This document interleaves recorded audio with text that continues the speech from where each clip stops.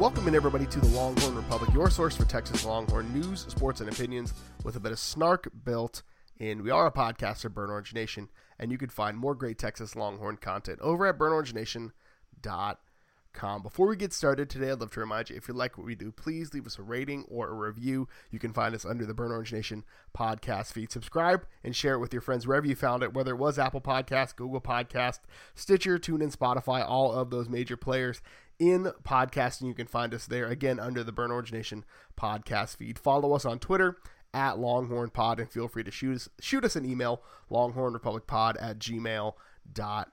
I also want to remind you of our friends over at the Texas Exes Houston chapter and their Texas Off Week Golf Tournament coming up in just a couple of weeks, Saturday, September 28th at the Wildcat Golf Course. It is a 9 a.m. shotgun-style start with your four-player scramble happening.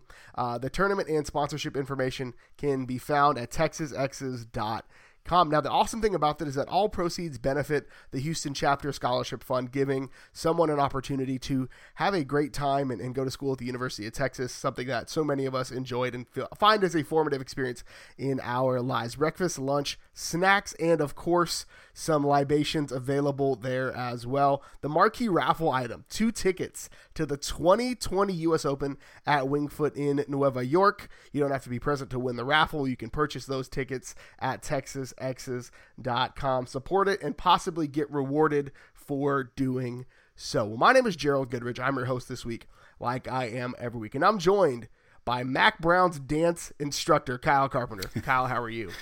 That's nice. I like that a lot. Mac Brown is 1-0.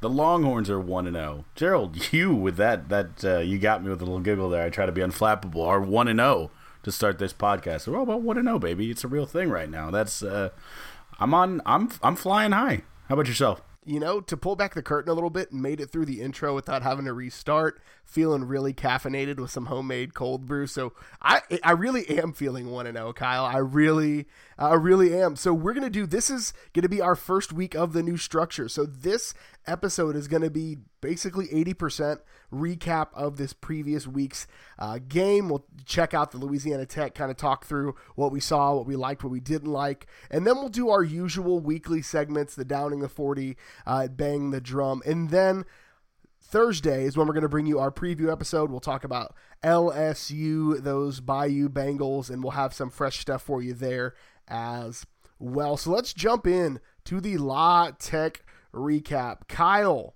Texas 1-0 for the first time under Tom Herman, in spite of that being the mantra for the school. I think the more important thing for me is not the 1-0 start, but the fact that Texas was able to sit its starters feels so good. A 45-14 win over La Tech. 14 of those points came after the starters started to get pulled. But that's neither here nor there. So, Kyle, what I want to ask you to start off with is, when we look at this performance, how would you grade it out? You don't have to do a lot. You can just grade it however you want. We'll come up with our own grading system like the Texas Longhorns did themselves. But what did you like about this? What didn't you like about this? Coming up as our first view of Texas playing against somebody in other colors. In the 10,000-foot view, I like that we are 1-0. We can say that. It's crazy to think it took 3 years to get to that point, but we started the season with a win. And we said on this podcast before, what does success look like? Well, Sam Ehlinger holding a headset and cheering on, Casey Thompson and the twos out there, with some considerable time to get some reps. All those things happen. If I'm Tom Herman, I think the way that this game happened heading into the LSU weekend is almost perfect, because not only did they get a comfortable win, not only did they go out 38-0 when Sam sat down and really have, control of the game, but they have a lot of things that can be coachable. They can head into this big week with, coaches saying, no, you need to do this, you need to do this. You said last week you were going to do this. I need to hear from you that when LSU rolls into town, you are going to do this. Nose to the grindstone, step it up, let's get this right. Like, they could still come in and coach hard. You don't have, I don't think this would have happened with any of the players on this team, but you don't have the, the little bit of kind of arrogance set in that, we can handle anyone. Obviously LSU is different monster entirely. So I doubt that would have happened, but still, you don't even have the chance of that because you have at almost every position a coach who can come down and point something out where they need to be better. And so winning a game in week one, we know the week one scaries, but winning a game 45-14 with just a comfortable feeling throughout, and still feeling like there's a ton of meat on the bone and a lot of coachable moments is actually, I think, a great place to be. Yeah, I think that's the best way to describe it. Texas looked good, but there was still room for improvement, which in previous years, it's like Texas looked like crap in that first week. They came out flat, and they got blasted by Maryland, who are apparently just the kings of week one, dropping 80 points on overmatched FCS schools. But that's a different conversation for another day. But I think that's like Sam Ehlinger had a great day, 276, 4 touchdowns, over 70% completion, 34 rushing yards without having to put his body on the line. And he still left 3 touchdowns on the field. We saw him miss Devin Duvernay, Jake Smith, and Colin Johnson with better ball placement.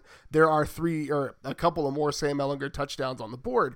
And so I think you hit the nail on the head. Like, Texas played really well, and there's still room for growth, which makes me feel really good about the upside of this team for several reasons. So I think we'll start with the offense, and we'll kind of just land there for a minute.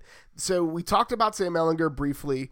The Texas offense looked like it was in rhythm. And so for you, Kyle, what jumps out as something that you liked about the offense, and what's something that maybe you want to see some improvement on in the week as Texas prepares for LSU? Well, I mean, we've talked all offseason about the talent that this offense can have and how they can attack you a bunch of different ways. I mean, when you start eroding at the depth, however, it could have gotten a little bit, I don't know how to say this, one-dimensional, I guess, and it did to a bit, but it could have gotten that way to a fault.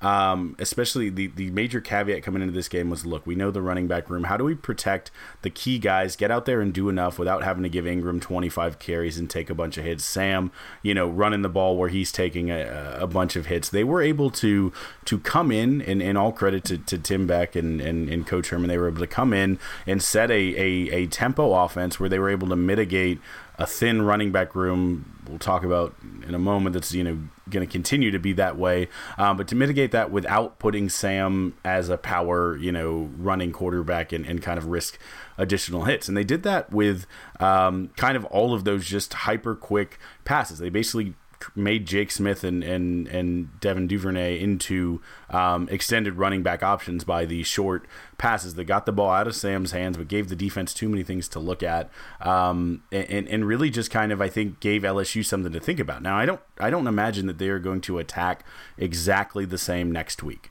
I think you're going to see a different plan. There's one thing I saw was 2 direct snaps to Keontae Ingram. I don't know if they're doing that to tease LSU or if that's I don't know why you show that. If not, I imagine Herman plays the cat and mouse game as well as any coach out there. So anything that was shown, I think, was intentional. Anything that wasn't shown, probably going to be intentional as we go from one Louisiana opponent to the next. But we'll talk about specifically in our preview piece. But I just think they got the ball out. In drive 1, it was scripted.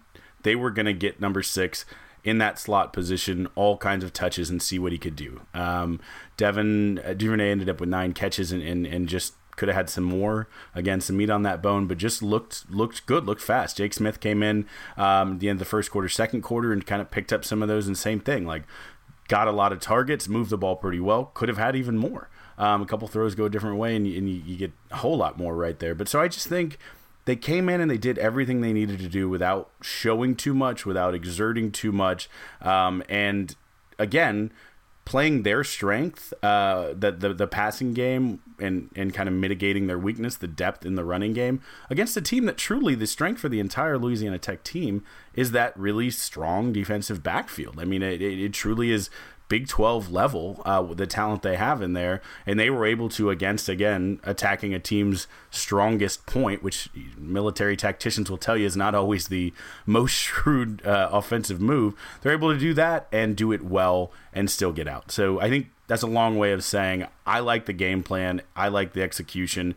There are tweaks that make that execution a little better that turn that from a B to an A- and 21 more points. those like little missed opportunities, I think, are a big deal. And I want to talk about Keaontay Ingram for a second, because I think he's a guy that is somebody that left about 20 or 30 yards on the field, and even he felt that way. There was a play where he almost stepped through an arm tackle, didn't quite get it. That would have gone for, I think it was another 10 or 15 yards and a score. And Keaontay Ingram quietly had a really good day, 11 carries for 78 yards on the ground, 121 total yards. And I did the research, and you could check out more about this in the Inside the Numbers piece I do every Sunday. But Keaontay Ingram had the highest yards per carry of any Texas running back with double-digit carries in 2 years. So anybody with more than 10 carries, that was the highest yard per carry performance, 7.1. The last time somebody was over 7 yards, I believe, was week 11 against West Virginia. That was Danny Young. That was kind of his breakout game in 2017 toward the end of the year.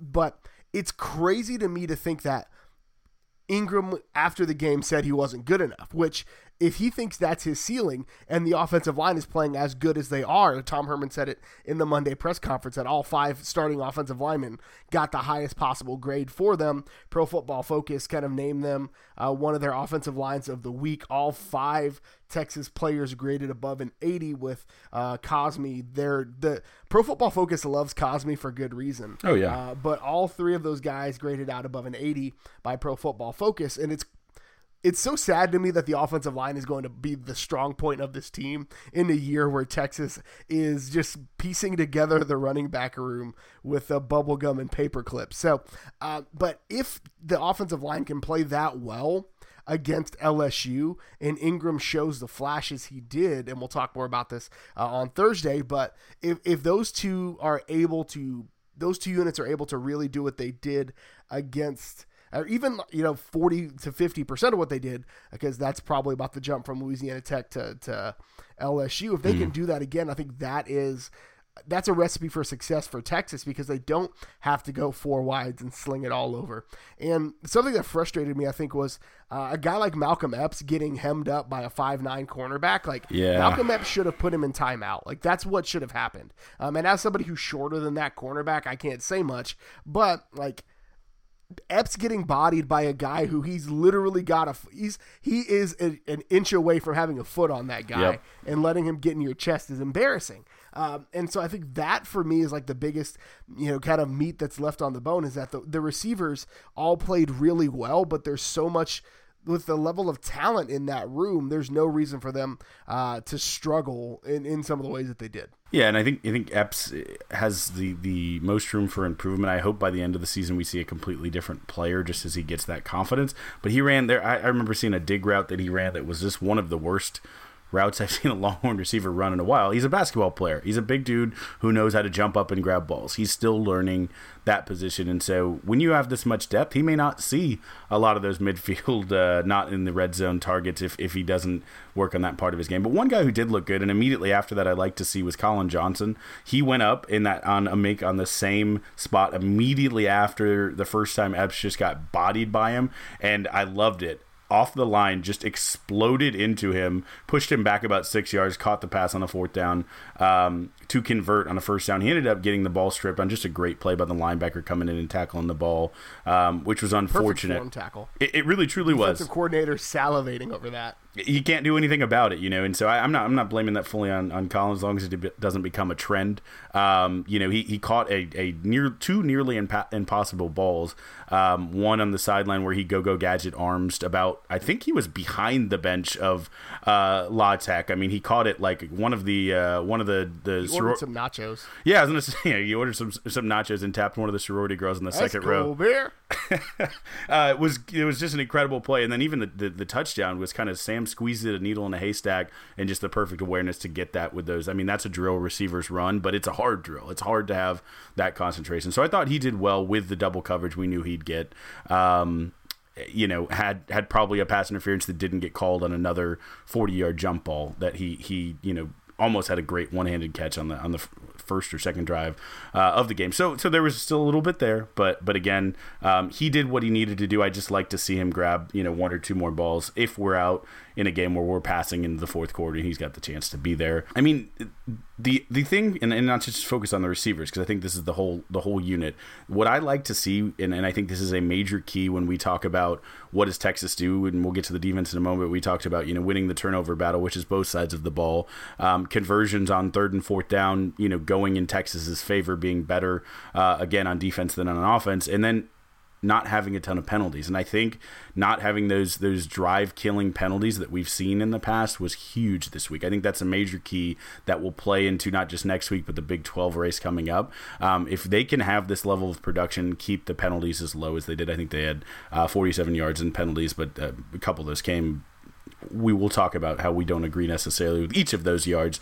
But no, I think, overall played a really mistake-free game on the offensive side of the ball, especially. So that lets those receivers, get the 3rd and 6 where the defense doesn't know exactly what route they're running, or, the 2nd and 4s where are they going deep, are they hitting under, and really helps our quick twitch guys in the slots and our big guys outside. It frees up the confusion where the defense can't pin back and know what's going to happen. And so getting ourselves in advantageous positions just all season, major key, and they did it this game. Yeah, and looking at the penalties, Texas didn't have an offensive penalty until 6 minutes. With 6 minutes left in the third quarter, I believe, was Texas's first offensive penalty, which was a false start on Parker Braun. Come on, get it together, Parker. Get it together. Now, he played a great game. He did. I was going to say, if you're gonna say Parker Braun, and he had a really good. I just want to point out there was one play where he was pulling. I think it was on the Ingram touchdown run. He was pulling, and the way he pulled at speed as a guard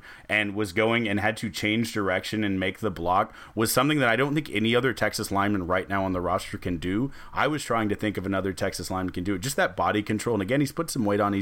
He's bulked up, but just looks like he's going to be a weapon. He's Angilau was, last year our giant Samoan guard Vahe was great at pulling, but he just pulled and mashed and got that girth going and just destroyed people. The Parker Braun cerebral pull is a really cool weapon that I'm interested to see how Beck and Herman are gonna apply that this year. That's that MIT of the South football that's happening. That Georgia Tech trap blocking triple option scheme that he played in. Plus, again, anybody that can graduate in 3 years from Georgia Tech, that's a smart guy. Yep. So moving on to the defense, the defense gave up quite a bit of yardage, 400 yards. There's a lot of bend but don't break on it.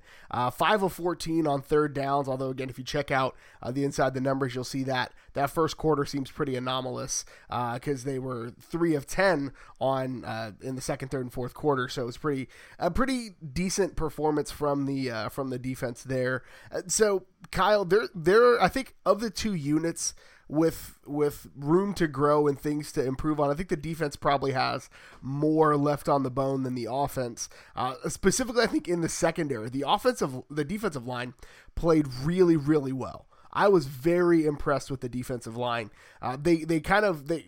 Louisiana Tech passed so much that we didn't really get to see what Keandre Coburn gets to do in the middle, but it definitely allowed Malcolm Roach to show out quite a bit. The linebackers played really, really well. Specifically, Joseph Osai looks like he's going to be a problem for 3 years before he graduates, or before he probably goes pro early, whatever. I'm fine with it. Send those guys to the league early. It's great.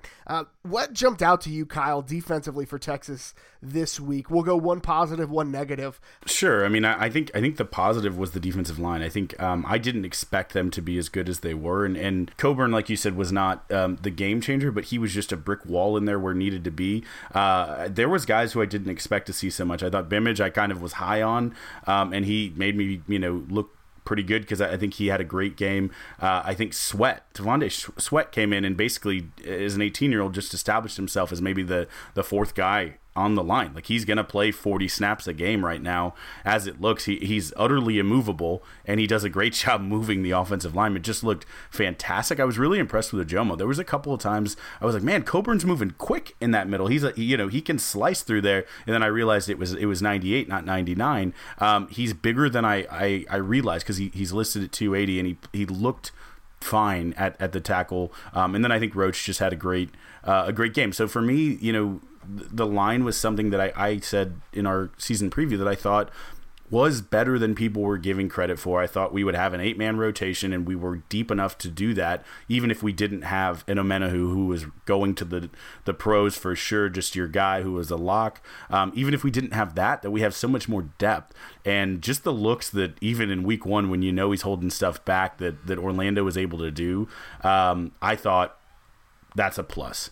I think the very obvious, and sorry to take the low-hanging fruit here, minus, is I don't know who our cornerback number 2 is. Jalen Green, absolutely our best corner, and I don't think it's even remotely close. Who is going to step up and be CB2 may determine the difference between Texas making a New Year's Six Bowl or not. Like, it's to me probably the most critical thing on this team, in addition with just staying healthy, but on this team going forward for the rest of the season. Yeah, and Herman talked about it today. I mean, they say every position is up for grabs every week, and I legitimately believe them. But based on what we saw on Saturday, I don't see anybody passing Jalen Green on the quarterback spot. I'm just going to put it out there. I did not see anything I liked from Kobe Boyce. I saw nothing I liked, and a lot of stuff I didn't like from Kobe Boyce. He did not play well. He had a really embarrassing, I thought I stopped him and knocked the ball out, but now I'm celebrating while the guy runs for a first down. Deshaun Jameson, when he came in, I think Deshaun Jameson looked good in the spots, and the guy that I was really impressed with, who's actually playing safety, is Chris Brown. He's the second string safety behind Caden Stearns, but when he came in, he specifically in run coverage and run defense, when they play that 8-guy Star Wars look, as we're going to call it, because I think they call it the Super Lightning, but somebody said it looks like Star Wars out there, and that's going to stick because I'm a nerd. When they play the Star Wars look and he's out there and they have him blitzing and have him covering, he did a thing where he was engaged with an offensive lineman as a defensive back, jumped up and batted down a pass, which is just, that's not easy to do. That's very hard to do. And so J.J. Watt made $100 million doing that. Not many people know how to do that very well. Yeah, no, the list is short. The list is short and distinguished. And so he jumped off the page at me from a defensive back standpoint. Again, coverage is still probably a little suspect, but that's okay. I think B.J. Foster, when your nickelback doesn't really show up anywhere, that's a good day for a nickelback, because it wasn't like, oh, they were targeting him and picking on him, or oh, the nickelback position was awful. It was just like, I didn't see BJ Foster, and that's good, because that means that slot position was just locked down, and I'm completely fine with that. Jamar Smith did not look to the inside receiver, which bodes well for the future of Texas as they get to teams that will try to pick you apart on those short underneath dink and dunk routes. And I'll just say this, because we kind of talked around it. There was a specific sequence of events I wanted to talk about, because it was a difference in a mentality, and they've been preaching all season that these guys, because they're young, they need to know that they're good enough. They've earned their spot. If they mess up, you let it go and you make the next play. That's all season been the mantra. And there was a series that I think was actually the turning point in the game, and you referenced it. It was a BJ Foster, not to pick on him, but it was his only play that I saw that truly was baffling. He had a beeline on the quarterback, and it looked like he was still in spring mode, where he sprinted up to him and then just slapped him on the back and was waiting for the whistle to be blown. Jamar, their quarterback, was able to just kind of sidestep easily, and then hit the receiver on a third down for a conversion. And again, that was the play where Kobe Boyce thought maybe that he knocked it out and was celebrating, which kind of caused Caden Stearns to stop and get 5 more yards to ensure that they got the first down. So just an altogether baffling play. What happens immediately next is a jump ball to, again, we talked about a preseason Biletnikoff. You didn't hear a lot from him. He only had 3 catches for 38 yards, mostly because what I'm going to talk about, Adrian Hardy and Jalen Green in a jump ball that, off of that momentum play, third down conversion, could have been in past years a game changer for the worse, but makes it on the about the 4-yard line with a guy who's got little inches on him, and again good position to jump. He goes up high points. It doesn't get the interception, but knocks the pass down. And then immediately after that happens, Chris Brown gets, like you said, the tackle for the loss in the backfield. And then we had that swarm sack that ultimately Overshown got the sack, and then Gosai may have got a piece of it. But they flipped what could have been a momentum game changer into it was a touchdown drive when the offense got the ball back. That sequence of events, to me, is the most important thing that happened in the game, because again, also our offense was able to capitalize on it, but it showed the fight, it showed the spirit, it showed the one mistake doesn't derail us. We have, even though these are young kids, who we worry a little bit about, they have the mental tenacity to forget a play, move on, improve. And we're not even talking about, I don't think the players that stood out were our two safeties that were supposed to be the anchors. They were fine, but I don't think there was anything there. I think you're going to see more from them as we play the bigger opponent. So it gives me optimistic. We've always said, can Texas go in with their B stuff and still get the win? They may not pitch a shutout. They may not, throw a perfect game no-hitter. Shouts to Justin Verlander. But can they still get a win when they don't have their A stuff? And I think the defense didn't have their A stuff the whole game, and they still, they went off the field at 38-0. The ones, went out, and they held them scoreless. So to me, that's a win. That's Texas football. So with a rather impressive win, Texas is now 38-2 all time versus the state of Louisiana in football. They're looking to improve it this weekend to 31-8-2 with LSU and College Game Day in town. And again, we'll bring you the full preview for that game on Thursday.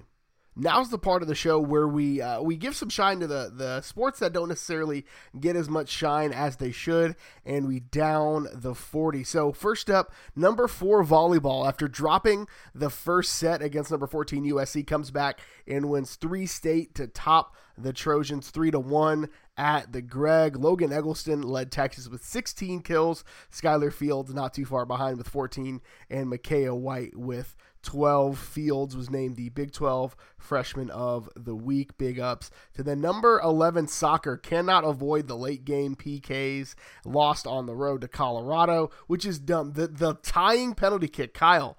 The tying penalty kick bounced off the underside of the crossbar as the last seconds ticked off of the game. That's heartbreaking.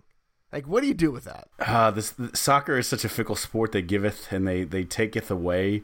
Colorado's a top 25 team. It was another marquee matchup for the team in the early season. It's tough. It's going to happen. They had a great penalty save in a thriller, and I don't want every match to come down to a penalty at the end. Let's say that, because the odds are not always in your favor. That's the kind of play where you throw the controller and your spouse is like, "Hon, it's just a game of FIFA." Like, no, it's not just a game of FIFA. This is ridiculous. So Julia Grosso in that game scored her 3rd goal of the season. So big ups to her. Men's golf. The Korn Ferry Tour is concluding. I think the finals were today, and it's a place for amateurs to show their mettle. And so the final round gave Bo Hostler and Kramer Hickok the chance to regain their PGA Tour cards, what they did. And then our friend, Kyle's favorite golfer, Doug Ghim, earned his PGA card. So big time stuff there for Texas golf. Absolutely. Joining, obviously the Longhorns on there, Dylan Fratelli getting in there with a win in the John Deere. So, it's very good right now for Longhorns on the links. All right. So Gerald, this week I want to, as we kind of change the format up, introduce a new piece here of how we bring some information. And I'm calling it burnt orange lenses right now. We look at the world through some beautifully burnt orange hued lenses, because we all know if it ain't burnt, it ain't turned.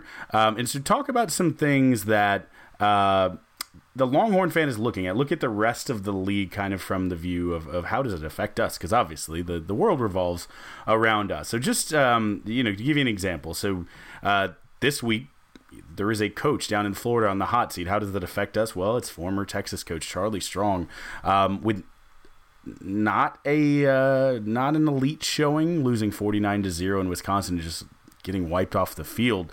So that type of information is what we're going to kind of give in this section, I think. We'll do this each week and give you an update, just so you're not only getting news specifically on the 40 acres, but all the things you care about in the greater college football. So the next of those that I think, as we talked about the running back thinness this week, no game from our beloved Neil Carter, but Kyle Porter did get a fourth quarter Porter himself. He did indeed live up to the title, getting a touchdown. When we think about the crazy -5 on the depth chart at our running back position, you think about the two or three guys, actually, Tristan Houston, who transferred out. It hurts just a little to see a former Longhorn who's no longer on the squad, who could add some of that depth, getting a TD in a big week 1 matchup.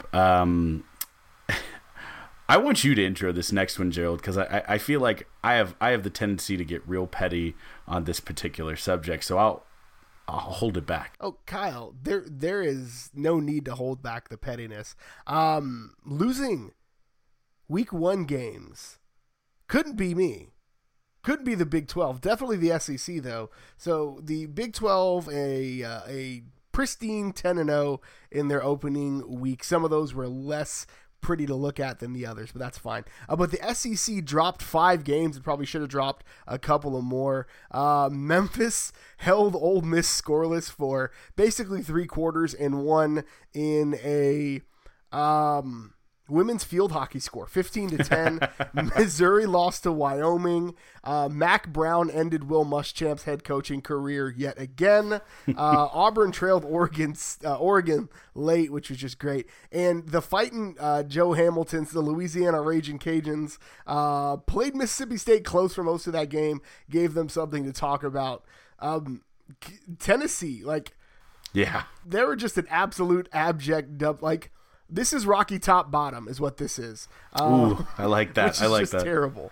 There was some SEC folks saying, is the UT that is back actually Tennessee? I'm not kidding. I saw these posts, these messages, people thinking Tennessee was back. Well, the omen happened before the game that Tennessee Navy had a boat outside of Neyland Stadium that caught fire and sank before kickoff. And then that energy, that drip was right into the stadium as Tennessee football performed exactly the same, I'll say, and added to the SEC Week 1 woes. Arkansas didn't really show much against Portland State. They didn't really have much separation with a team that you should have some separation with. And then Kentucky and Mississippi State were both leading by just 1 touchdown in their fourth quarter showdowns, like we just talked about. I think the last thing we want to talk about, and then we'll move on, is OU did what OU does and dropped a 50-burger on Houston while giving up way more points than they should have, to the tune of 31 points. De'Aaron King showed what you need to do against that OU defense, which is be competent, and they probably can't stop you. Jalen Hurts had himself a game, though, 332 passing yards and 3 touchdowns, while also rushing 16 times for 176 yards and 3 touchdowns. So he's going to be pretty solid. We were saying it that Lincoln Riley's probably the guy to do that, and so we're glad that there's not going to be any, Jalen's not that good talk when Texas puts the boots to him. Yeah, I think Dana Holgorsen knew what he was leaving in West Virginia, but didn't maybe know what he was getting at U of H. That offense is going to be pretty good. The lack of Ed Oliver is clearly apparent in the Houston defense. I think OU is going to be elite on the offensive side of ball again, but I do wonder if they're going to see a Houston every week, or if they'll see some tougher competition, I imagine, especially when they come to the Cotton Bowl. And so now's the part of the show where we honor one of the best traditions in all of college athletics, Big Bertha, and we bang the drum, brought to you by Joe Ruiz. So, Kyle, what are you banging the drum on this week? This week, I couldn't avoid thinking about a sad, possibly, senile, old spotted man. Terry Bradshaw kept popping into my brain. If you read the Texas Pregamer this week, we had a nice section that we titled "Lookin' Boy" after the early 2000s smash hit by Hot Styles, Lookin' Boy. And we just kind of commented on some of the appearance issues that poor Terry seems to have. But Terry had a rough week. We all know the quote about Sam, the motivational poster he provided. He'd rather have his guys. He ended it by saying, clearly we saw that wasn't the case. They obviously weren't able to pull off the upset like they've threatened some teams to do in the recent past. But not only that, but Terry Bradshaw's name slid down a couple of lists this week. So I'll save the best one for last. He was passed by current La Tech quarterback Jamar Johnson on the all-time Louisiana Tech quarterback career yards list. I think by the second quarter, so he'll just breeze by him. So that probably hurt a little. But the most poetic of items was one Sam Ehlinger passed Terry Bradshaw on the college football career touchdown list in the same game. So he's not that good. Mr. 5A quarterback himself, Sam Ehlinger, ahead of Terry Bradshaw and soon to be many others. But the important thing to focus here is Terry Bradshaw looking up at Sam Ehlinger as he cruises on by him with a wonderful career. 3 buttons, 4 bourbons gone, Lookin' Boy. So my bang the drum this week, Chris Del Conte is great at interacting with fans, especially being very diplomatic with some annoying fans who are complaining about dumb stuff via Twitter. That's another conversation. But somebody jumped out and was asking about alternate jerseys and alternate uniforms for Texas. And Chris Del Conte doubled down on objectively the right opinion. And I want to read you the tweet because I don't want to misquote him. He said, "Not being stuffy here, but programs that are steeped in tradition don't need to candy up a uniform, but rather choose to embrace the past and the traditions that make up our great university." I couldn't have said it better myself. And I think back to the Darrell Royal quote, like these are work clothes, right? Like you're not out here to be pretty. You're not out here to do anything but win football games. And I love the classic look. I love the burnt orange jersey, the white pants, the white helmets, the black socks and shoes. Come on with it. And there's a reason why the icy whites are on every list of top uniforms in sports. They're always routinely there. And it's the classic look. And so Texas is a school, and I'm going to start sounding like an old man yelling at a cloud here in just a minute, but Texas doesn't need all of that. And Texas's brand is classic and recognizable, and there's no need to do anything. If it ain't broke, don't break it, right? Like there's no need for 16 uniform combinations, because there was a lot of talk, well, the recruits are going to OU for the Jordan brand and to OSU for all their crazy uniforms. It's not a uniform thing. Be good on the field, and the rest will follow. And so CDC, continue to be the ambassador that you are. Thank you so much for what you do for the university, and don't change the uniforms. Man, I love that. You just think about it, right? When they've recently released the 150th college football season, all the people who are on those lists at the top who've been doing this since the beginning, your Alabamas, your Texas, your Ohio States, your Michigan, your Penn State. The teams that have done it, I had a coach in 7th grade. I scored a touchdown on a wonderful reverse run. Got to the end zone, did a little bit of a dance, and shouts to Coach Leach. Not that one from Texas Tech, but the great one from Corbett Junior High, who said, "Hey, good run. Act like you've been there before," and then proceeded to mock me by doing the Heisman-esque celebration that I did, and made me feel about an inch tall. There's something to it. Act like you've been there before. Texas doesn't have to dance and prance and show off. We are the Joneses. Everyone else is trying to get like us. All I'm saying is that alternate jerseys and alternate uniforms are for teams that haven't won national championships. But that's all we've got for you for our Louisiana Tech recap show. You can catch us on Thursday for our Louisiana State preview show. Before we do that, Kyle, where can the good folks find you on the internet? You can find me at Kyle Carpenter. You can also find me tweeting from at Texas Pregamer. You can follow me on Twitter. I am at GH Goodrich. Follow the show on Twitter at LonghornPod. And always shoot us an email, longhornrepublicpod@gmail.com. Again, you can find our LSU preview on this same podcast channel coming to your ears on Thursday. Thank you so much for tuning in again, and until next time, hook 'em. Hook 'em. Only thing better than 1-0 is 2-0.